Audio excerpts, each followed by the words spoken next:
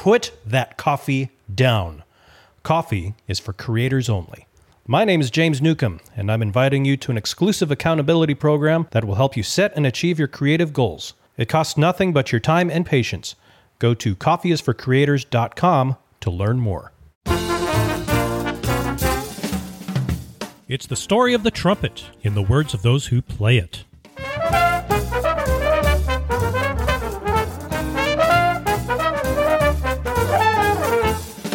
What is it about this crazy mass of metal tubing that makes us laugh, cry, want to flat out quit at times, and then keep coming back for more? My name is James Newcomb, and I am thrilled to host this show that brings on world-famous, not famous, and everything in between trumpeters to share what keeps the trumpet blowing and the music flowing. It's the Trumpet Dynamics Podcast, and it begins now.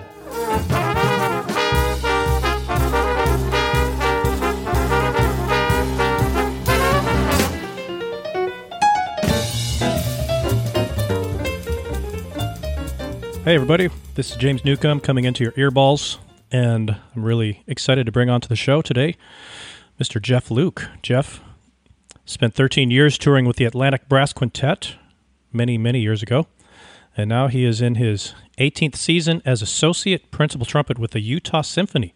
Go on a limb and say that there are just a few slight differences between the two gigs. And just a few, James, just a few. And we might get into it, but It's nice to have you, man. Thanks. I appreciate you having me. It's good to be here. The way that Jeff and I met was back in, I guess it was a couple of months ago. I was in Minnesota visiting family, and your colleague, Travis Peterson, is from Minnesota, as am I, and he was putting on a show up in, I can't even remember the name of the town, but it was Malacca. Malacca, that's right. Malacca. Real small town. There are these world-class, really highly trained elite musicians at this bandstand in this small town in Minnesota. It was you and Travis and fine horn player that's a freelancer in the Twin Cities, a couple of guys from the Minnesota Orchestra.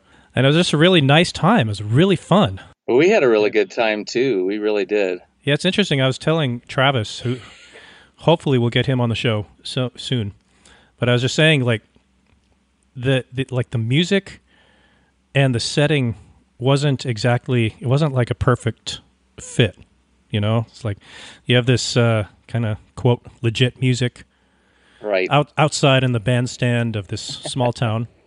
Right. But there's just something about sitting there in the nice summer breeze, just nice warm weather, just listening to great music. It was just a really fun time. Even though it wasn't a perfect fit, it was really nice. On our end, it was really nice, too, because we had been, hampered a lot by the virus over the year. And it was nice just to be out in the beauty and just, playing what we wanted to play to a friendly audience, And not having a mask that you pull down when you put your horn to your face. Right. Do you do that during the concerts, or is that just during the We do. rehearsals? We are required to wear the masks inside the facility on stage, and then the string players, percussionists wear their masks the whole time, whereas if we have 30 bars of rest or something, we put them up, and then a few bars before we come in we take them off. I have a trumpet case full of black masks. I'm not sure how much good it's doing, but it's like tuxedo masks, huh? It is. To go with your tuxes. It's our formal mask look. All right. Well, I don't want to spend too much time into that rabbit trail because that's probably been beat to death, and it's not exactly my favorite topic. Right. But something I like to ask each person that's on the show, because everyone's got a different story, right? Right. And I want to know how you got started playing trumpet. Just take us to the first days. Well, my father was a musician. And he had my sister and I in piano lessons, starting at age 5.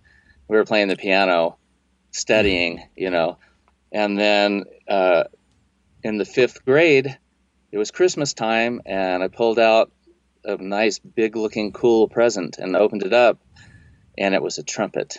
Mm-hmm. And I can't honestly say that I was super excited about it because I knew there was going to be more practicing involved now, But my father had been a trumpet player in his youth and had become a composer and conductor. And, he was really in love with the trumpet. And, I eventually fell in love with it. And that's why I stuck with it. But it was a Christmas present in the 5th grade. I bet you didn't get that one before. So you got a gift, and that was how you got started. Yeah, it was just, I opened up the present under the tree, and it was a trumpet.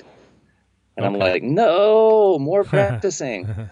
But, my father gave me my first, year of trumpet lessons, and I was off to the races. What made it appealing that first year as a wee lad?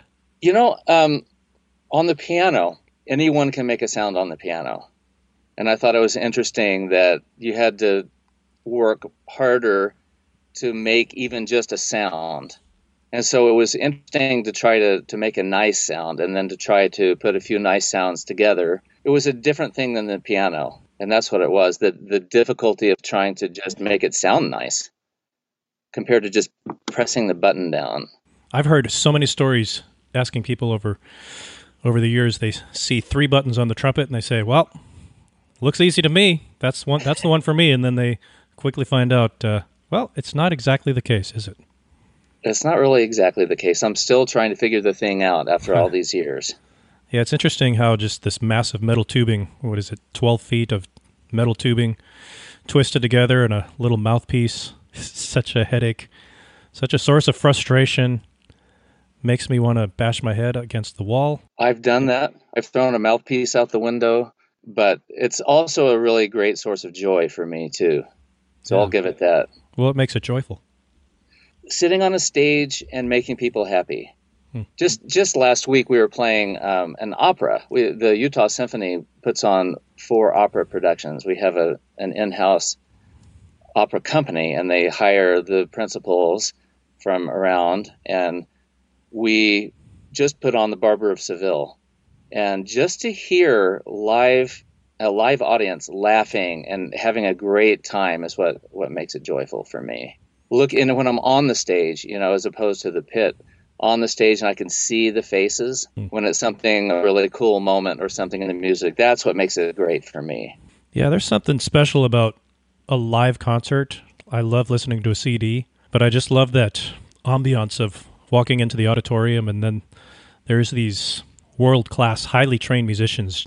Just them noodling around in their instruments is just a symphony. It's beauty in and of itself. It's wonderful. Right.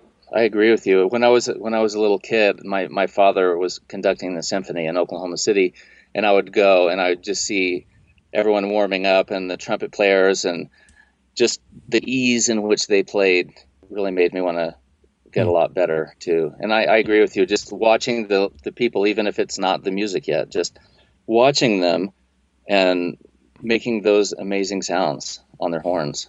Yeah, I don't have a whole lot of orchestral experience myself, but I have played with a couple of orchestras, and it's just being in the rehearsal and having the conductor just kind of go like this with his hand. It's just like pressing play on a CD. It is. It's so wonderful. And he's playing live people, Oh, it sounds so nice. It's really fun. That's probably why orchestras will never really go out of style. Although their demand has changed over the years, they're never going to go extinct just because there's just something amazing about that combination of instruments. I agree. And there are some new things going on. Like we play a lot of movies now. We did some of the Harry Potter movies, and we just play the soundtrack, and they come and watch the movie. And we get a whole different set of people that come in for those things. And like the whole movie or just clips of the movie? The entire movie. Really? We play the movie. You know how they record those things? They play, a scene at a time, and you can do it over and over and over. And they have the best players in the world. Well, we read the whole movie down. Sheesh. Usually on one rehearsal, and the conductor has a laptop open in front of him with a set of headphones, and he's got cues, and it's an incredible experience. Wow. So it's kind of evolving a little bit in that way. But I think, like you said, it's dying down a little bit, but there will always be the diehards that love that combination of instruments. Yeah, not to mention the diehard composers who will put it in their movies. And that's true. Yeah. That's very true. So, like, they'll have Harry Potter with the dialogue but minus the music? Right. And then you guys provide the music. That's right. Wow. And they put the subtitles up because you can't possibly play into the texture as much as when it's produced. When it's really soft and you can barely hear it, we're just playing piano or pianissimo. And so they have the choice if they want the words or not. And we've done the entire Harry Potter series. We've done Raiders of the Lost Ark, a couple of the Star Wars. It's been kind of a neat trend for us. Just playing an entire John Williams movie is incredibly rewarding and difficult. Like Indiana Jones. Yeah, we played Star Wars. that. Yeah. Wow. Star Wars we played. I've heard of orchestras doing clips of movies, but I've never heard of like front to end, the whole movie. With the credits and everything. Seriously? Yep. Wow. They learned not to turn the lights up for the credits. Oh, wow. Because that's some of the hardest playing too. Yeah. Yes. If you listen. That's the best music. It is. And so that's something that we've been in fact, what are we doing?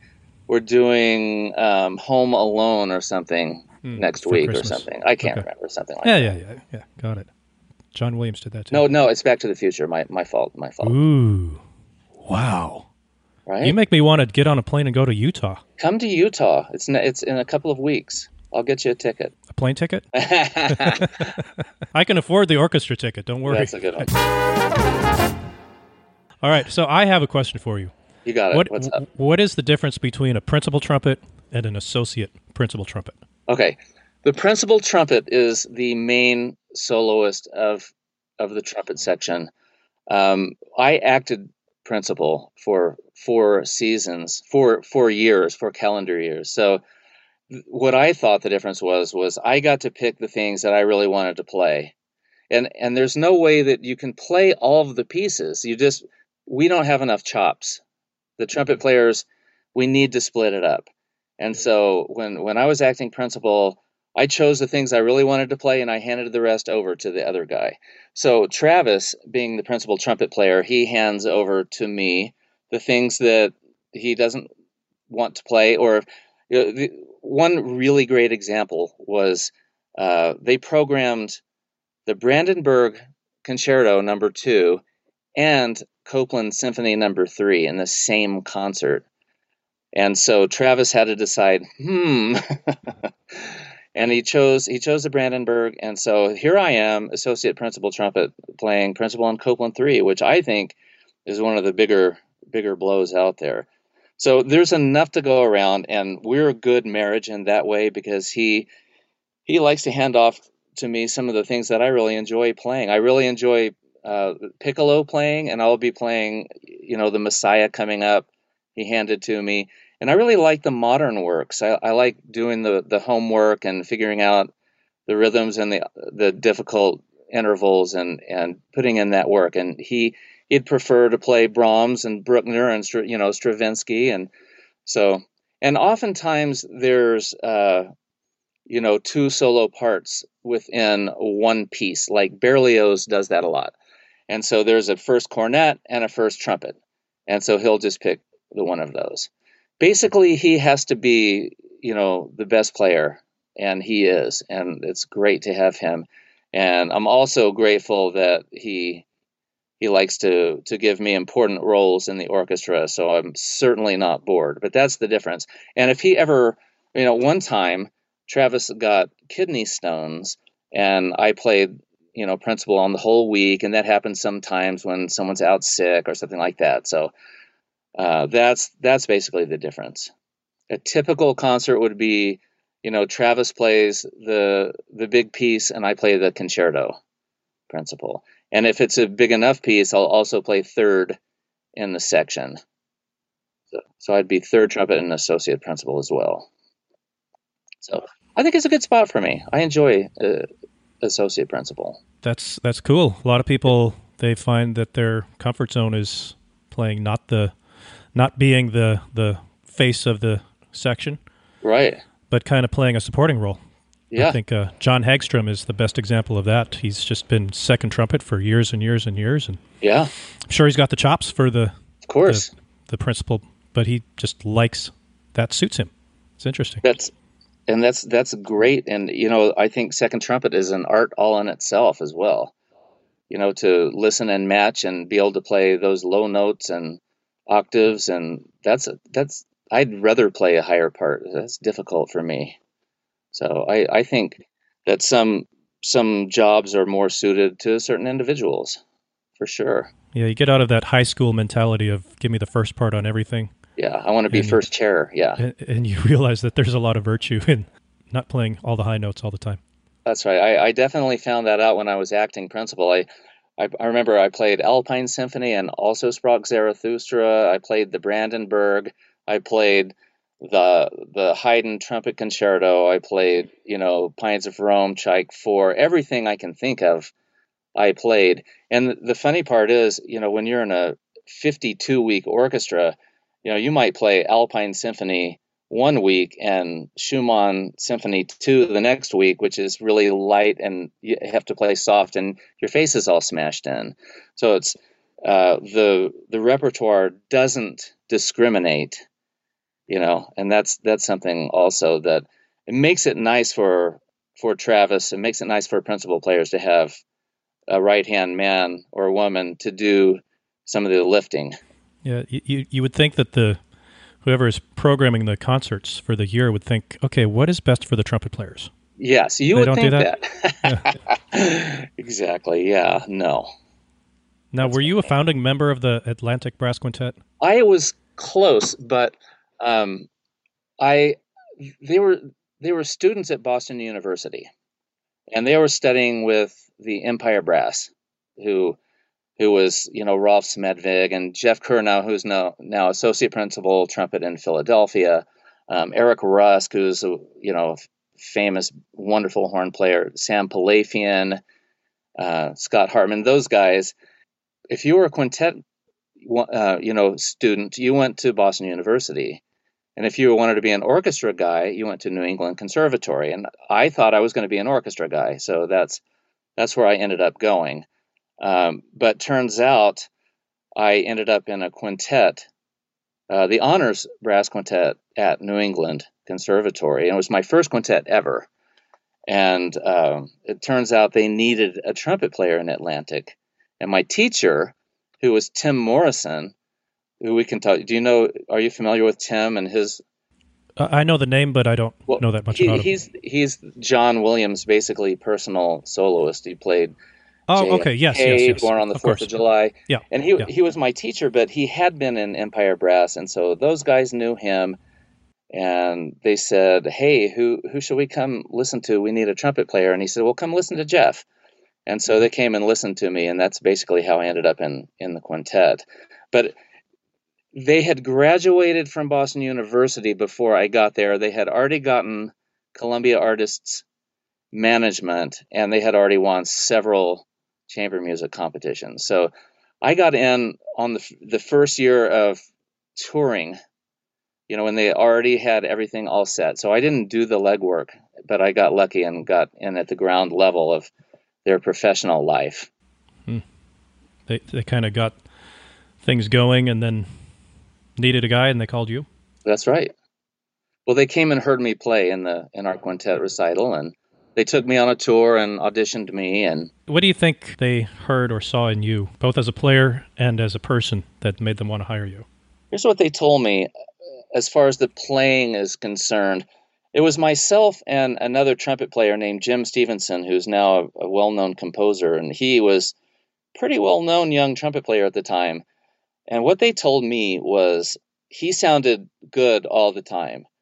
And that what they told me was, you, Jeff, sounded great part of the time and not so good part of the time. But we wanted that great. And we thought that more of it would become great. And so they heard potential, I think, is what they heard in me. I had some flaws, but I could come up with some really special moments. And I think that's what they wanted. And what they saw in me as a person, I think, is we had a snafu.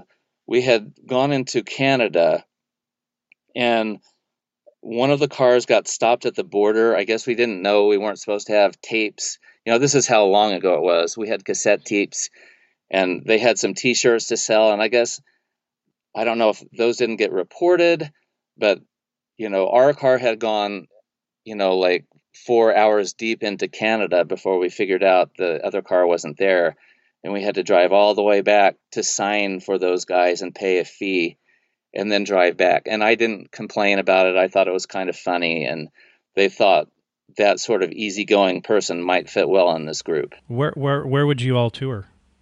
The first few years, we did just the United States and Canada. In fact, we had something like 110 dates the first year I was in the group, and it was the Columbia Artists Community Concerts Tour too. So that meant that you'd go to these kind of smaller towns, and it would be a long drive between each town.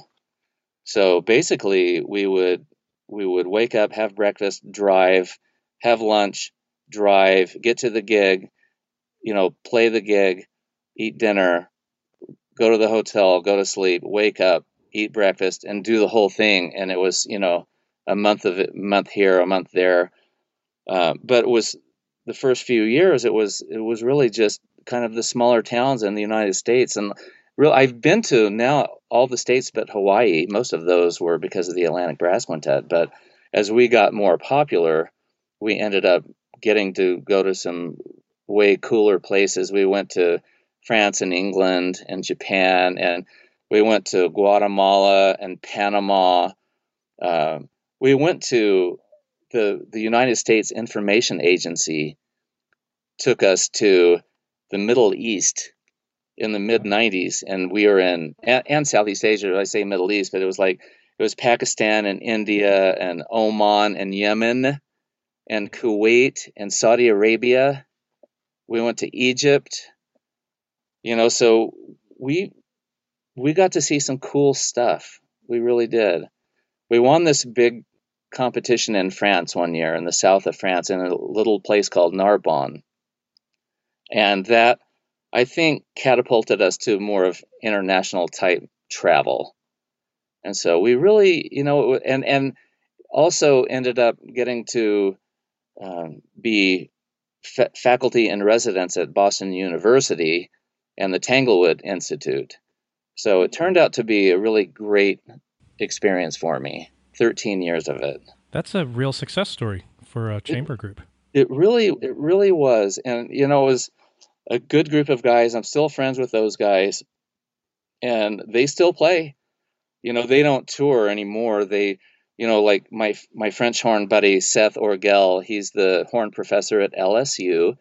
The tuba is a professor at University of Iowa. And so they all have kind of teaching jobs like that, and a couple of them are freelancers in New York or Boston. The full-time thing isn't just touring, but it's fun. I got to go back and play with them for their summer seminar a couple of years back, and it was just such a blast. And boy, I noticed a big difference in what a quintet player has to do compared to what I have to do in the orchestra. What are the biggest differences? Well, for me, I remember when I first came to Utah and had to play really full out over the whole orchestra on Pictures at an Exhibition or Pines of Rome or some loud big piece. That was difficult for me to get that much volume and projection with the necessary warmth of sound. I feel like brass quintet players, though, they have to put their chops together for a longer period of time. And so you get tired in the middle of a page when you're an orchestra guy trying to play brass quintet music. It's like you play all the time in a brass quintet. You don't have to play as full or as high of dynamics, though, sometimes you do, but you don't have to project out over 95 other players. But when I go back and play in the quintet, my face starts to melt off my skeleton because the muscles are so burning. You know that burning feeling and so I have to train for that. I have to train for that. Um, and I think the opposite is also true for quintet players. You know, you don't have to put your chops together for a very long period of time, but your accuracy and you have to sit there and count rests and come in on an F sharp above the staff piano and it be in tune with everyone. And then you have to lead the sound of the entire orchestra sometimes. And that takes a different set of chops. You know, when I would sit in the orchestra at first, my chops would burn in that way. I think you can train for both, but nobody, has the time to do that. Yeah, it's interesting to hear the difference between the preparation and the training. I think Chris Gecker and I were talking a little bit about this. His interview is soon to publish, probably in the next couple of weeks, but he was talking about the difference between, say, a tennis player who can, the best ones can play for 5 hours. Right. While a football player, American football player, right, they can go for 15-second bursts, and then they're done. Right. They have to take a break. But those bursts are so powerful. Right. Pushing a whole line back or something. That's a very good analogy. He's a smart man. Yeah, he knows a thing or two. He knows a thing or two. Yeah. Boy. Yeah, he's okay. Yeah. He's cool. I'll hear that one for sure. Well, subscribe to the show and you'll I never miss an episode, folks. I did subscribe. Okay, great. So that was you. That was me. Now, I'm always interested in hearing about, like the Atlantic Brass Quintet is very different from probably the most famous quintet is the Canadian Brass. But like if you're preparing your repertoire for a concert or a series of concerts, like what is the demographic that you're keeping in mind, or what were you guys thinking of how are we going to make this interesting and entertaining for our audience? I think there is a big difference. I think that the Atlantic Brass tried, because the Canadians were already out there doing their thing and being very successful at it.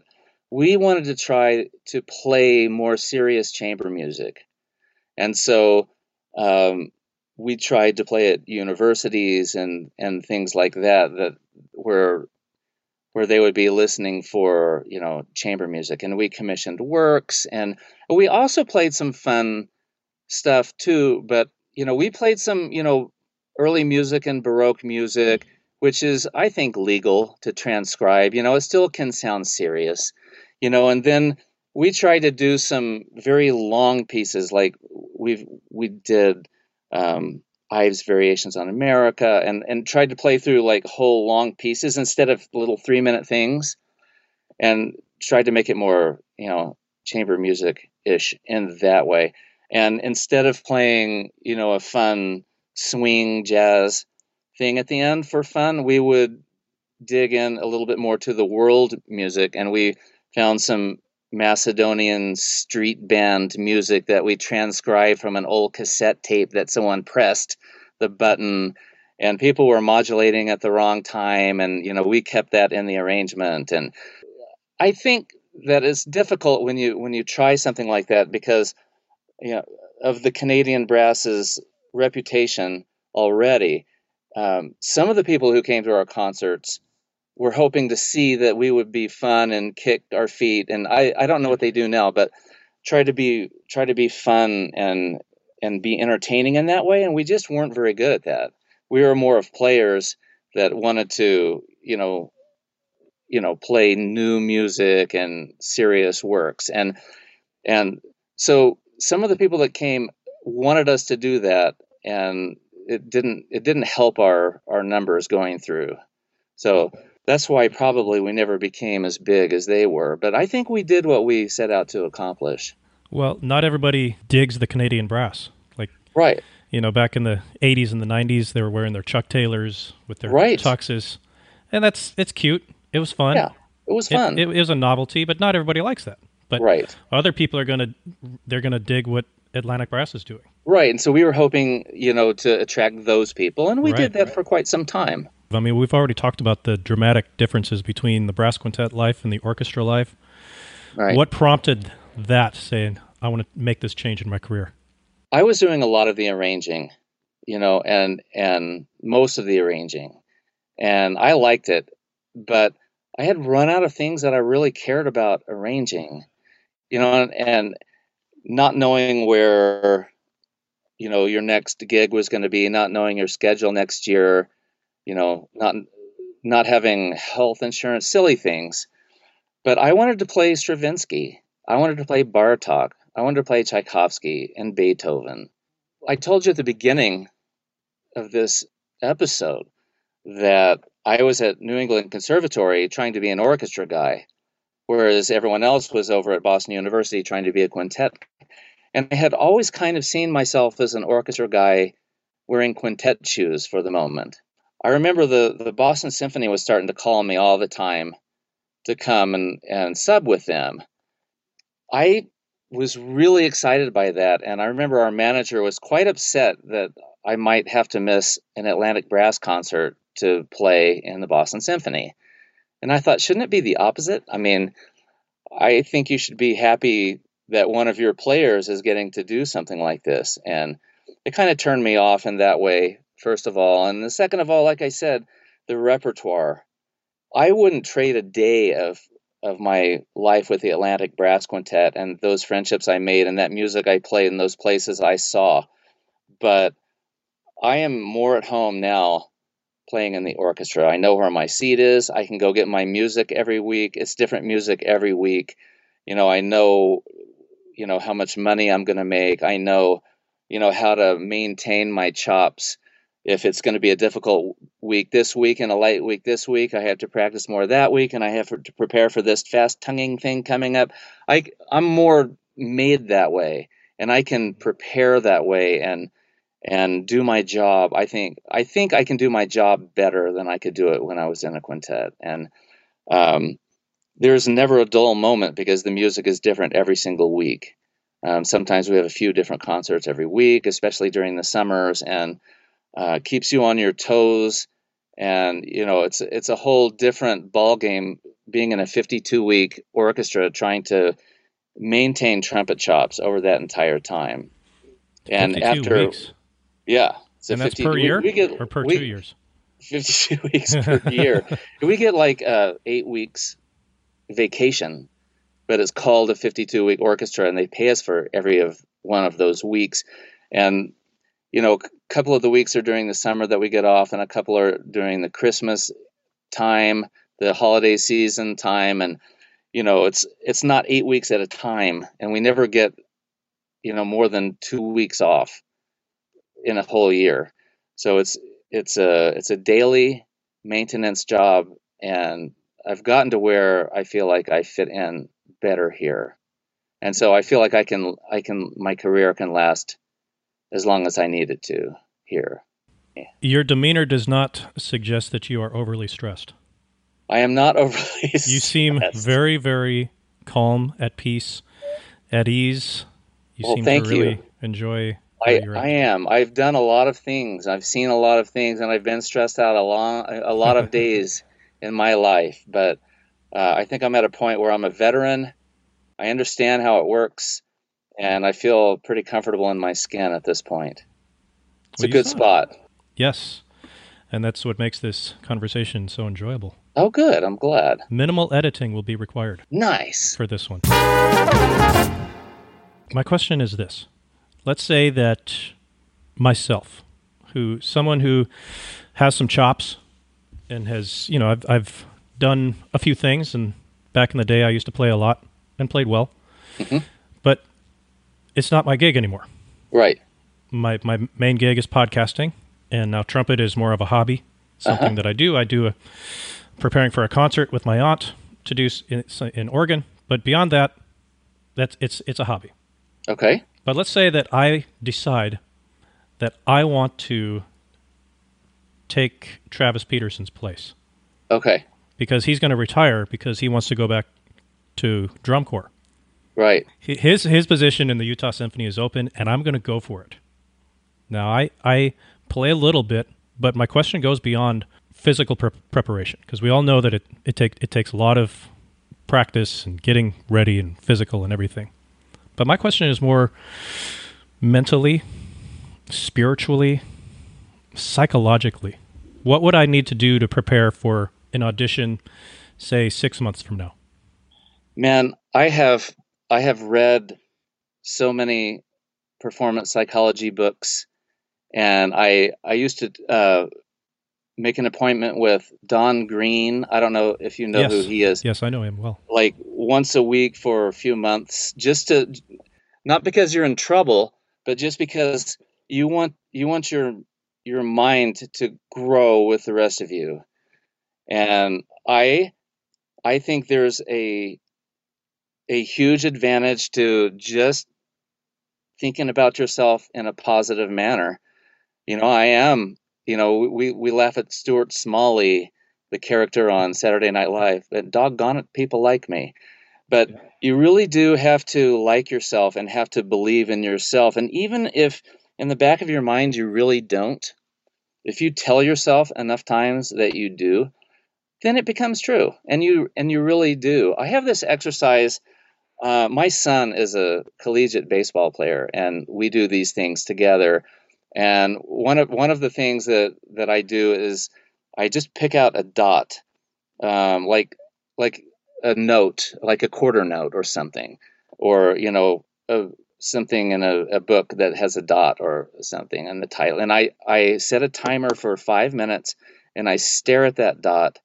And you think you're doing something really silly and a waste of time, but at the end of that 5 minutes, you're able to focus on the thing that you're supposed to be focusing on. The first few days you try it, you're thinking, why am I doing this? Or I have to go to the bathroom, or what was that dog barking? Or my phone's ringing. And a week later, those things are more in the background of your mind, and you're still focusing on what you're doing. So when you get out on that stage, you have the ability to compartmentalize and focus on that breath and playing those notes that you're playing at the time, and not worrying about what the people around you are thinking. If you can see feet tapping underneath the screen, or if you can hear people warming up in the background, or if you're in a concert hearing, people cough, or you're able to focus on the thing that you're supposed to be focusing on. And it seems very simple, but if you train your mind to stay focused on that thing by adding minutes to this exercise, then it's really hard to throw you off your game. So that's what I would say. We could go into a whole bunch of stuff that I like and that I do and that I would do for an audition mentally, and Sure. We have time. training that I go through. Go for it. But okay. Yeah. When I'm training for an audition, I like to use the time. I feel like wasting a whole day at an audition is what usually happens. You show up, you get your number, you wait around, So when I prepare for auditions, I find a church or something, or I use my house, and I show up in the morning, and I take all day to do that audition. I wait around for, an hour or something. I set my watch to a random time, and I wait until that alarm goes off before I can warm up. And then I wait until it goes off again before there's the knock on the door, that when they come and get you. And then I walk out and I announce a number, and I have my recording already going, and I play a list of 7 excerpts, because that's likely what you're going to do. You're not going to play a whole list, and then I go back into the room, wait another hour, and go and play a second round. And I use up an entire day. I have a book, I have a bottle of water, I have a banana, whatever. And I think that's something that I discovered helped me the most, because, you go into your practice room and you warm up and you play a list and you're done. That's not how it works. So you're all comfy and cozy. You just finished warming up, and of course you're ready to play pictures at an exhibition. But sitting there for an hour, not knowing when the knock on the door is going to come, makes it a different ball game. And if you can practice that, if you can get it as close to the situation as possible, I think mentally that's what helps me the most. How do you mimic the nerves when you're doing this? I drink a ton of coffee. Wow. And I've done this thing where I would like, I don't know what to call it, but like Yeah, sometimes go up and down the stairs. I get sure. myself out of breath. Okay. And try to play Schumann too, and you have to really focus on, the proper things to get that breath to come across smoothly. And so I'd make my body not in the perfect shape to do those things. And it doesn't mimic the nerves as much, but it mimics the heartbeat. The other thing I do to mimic the nerves is I play for people. Like if I had to play for Chris Gecker, that would make me super nervous. And if I don't have someone to play for, I put people out in the hall in my mind that make me nervous, that I'd like to impress. And if you up the adrenaline incrementally, like start out playing for your dog, then your wife, and then play for your buddies, and then, add someone that you're uncomfortable around, and then add people you really admire, and that sort of thing. You can up the adrenaline so that you don't go straight from practice room adrenaline to audition adrenaline. Yeah, it's amazing how playing just for people walking by on the street just changes the dynamic completely. Totally. Sometimes I'll just go down to the boardwalk here on Virginia Beach and just pull out my horn and just play. Nobody's listening. Nobody's giving me any money, which I can't understand why not. They're supposed to. But the difference between that and just playing here in my apartment in town, it's just completely different. It is. And I get tired faster. Yes. It's so weird. It is, because you're paying attention to the distractions, and you're hoping that someone likes it, and instead of just simply focusing on the dot of what you would be focusing on in your practice room, all that takes up chops. Yes. It's so interesting how the mental element is so often overlooked. I know, and I know a lot of people that now it's the norm to do mental study before an audition as well.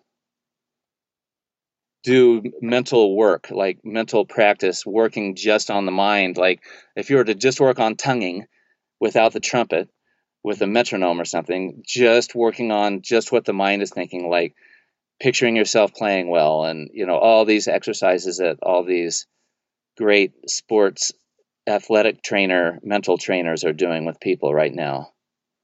That's the norm. So people who don't do that, I don't know how they can compete. Do you think the kids that are coming out of the conservatories, say here in 2021, are they of a higher caliber musician than they were back when you were of age? I think so. The players like Phil Smith, Herseth, those guys lay the groundwork. You get to a different set of players, they lay more groundwork. Things become more possible. Things become more efficient. Teachers learn more techniques. I think it would be awfully hard to compete with those kids right now. I'll tell you what. I never hear anything about the Utah Symphony, but it seems like they seem to be healthy and going strong. I think so. I mean, I had never really thought about the Utah Symphony when I was in Boston about to move out here. But there are only a few 52-week groups, and it's one of them. And this community really supports their symphony. They really want a symphony here. I think we're the smallest city to support a 52-week group. And during the shutdown, the 2020 COVID shutdown, our management kept us above water the whole time. I know that a lot of great groups really had financial difficulties and struggled during that time, and we really didn't struggle. I mean, I don't know how they did it, but I'm so grateful to them for keeping our heads above water during that time. Maybe you'll hear more of the Utah Symphony, hopefully. I mean, we've got more and more good players coming in since I got here. I mean, listen to Travis, and every string player we get is better than the last set of people we got. You know what I mean? Like you said, the younger players, they're all at conservatories, they're all coming from New World Symphony, and they're all winning jobs. I might take a road trip to the West Coast. Why don't you? And I'll stop in Utah because I'm planning to go to Oregon to do this concert with my aunt Sylvia, who's cool. a wonderful pianist. Oh wow! But I think that the airlines aren't going to be in business, honestly. I know, it's and insane. So maybe I should take a road trip. Do it over the Christmas. You're welcome holidays. here. You're welcome here. Okay. Well, folks, this is James Newcomb. You're listening to the Trumpet Dynamics podcast/show/production/whatever adjective you want to give it. But we've been talking with Jeff Luke, the Associate Principal Trumpet of the Utah Symphony, formerly of the Atlantic Brass Quintet, faculty of Tanglewood. And it's just been wonderful. Do you have like a blog or a website or anything that you'd like people to know about? I almost do. I would love people to know, but I've arranged all this music and I'm trying to make it available, but I'm just so terrible at that side of things. Okay. I get distracted and start practicing or something, Okay. But I'm trying to get a website up. Would just be jefflukemusic.com, where my mostly quintet arrangements, but just tons of arrangements would be available. But that's a long answer to no. All right, well, keep in mind jefflukemusic.com, and we're going to put it out there for the universe to hear and respond and put the wheels in motion for that website to come together. Awesome. Thanks, James. We've spoken it into existence. Very nice. I appreciate that. Yes, sir. Well, thanks for pressing play on today's episode. Make sure you press that little subscribe button on your podcast player if you haven't already, so you'll never miss an episode when they publish. And if you want to dive deeper, you can visit me on the web at jamesnewcomontrumpet.com, where you'll find ways to connect with me via social media and even a customized mobile app that has a plethora of material I think you'll find interesting. Again, that's jamesnewcomontrumpet.com. This is James Newcomb, signing off.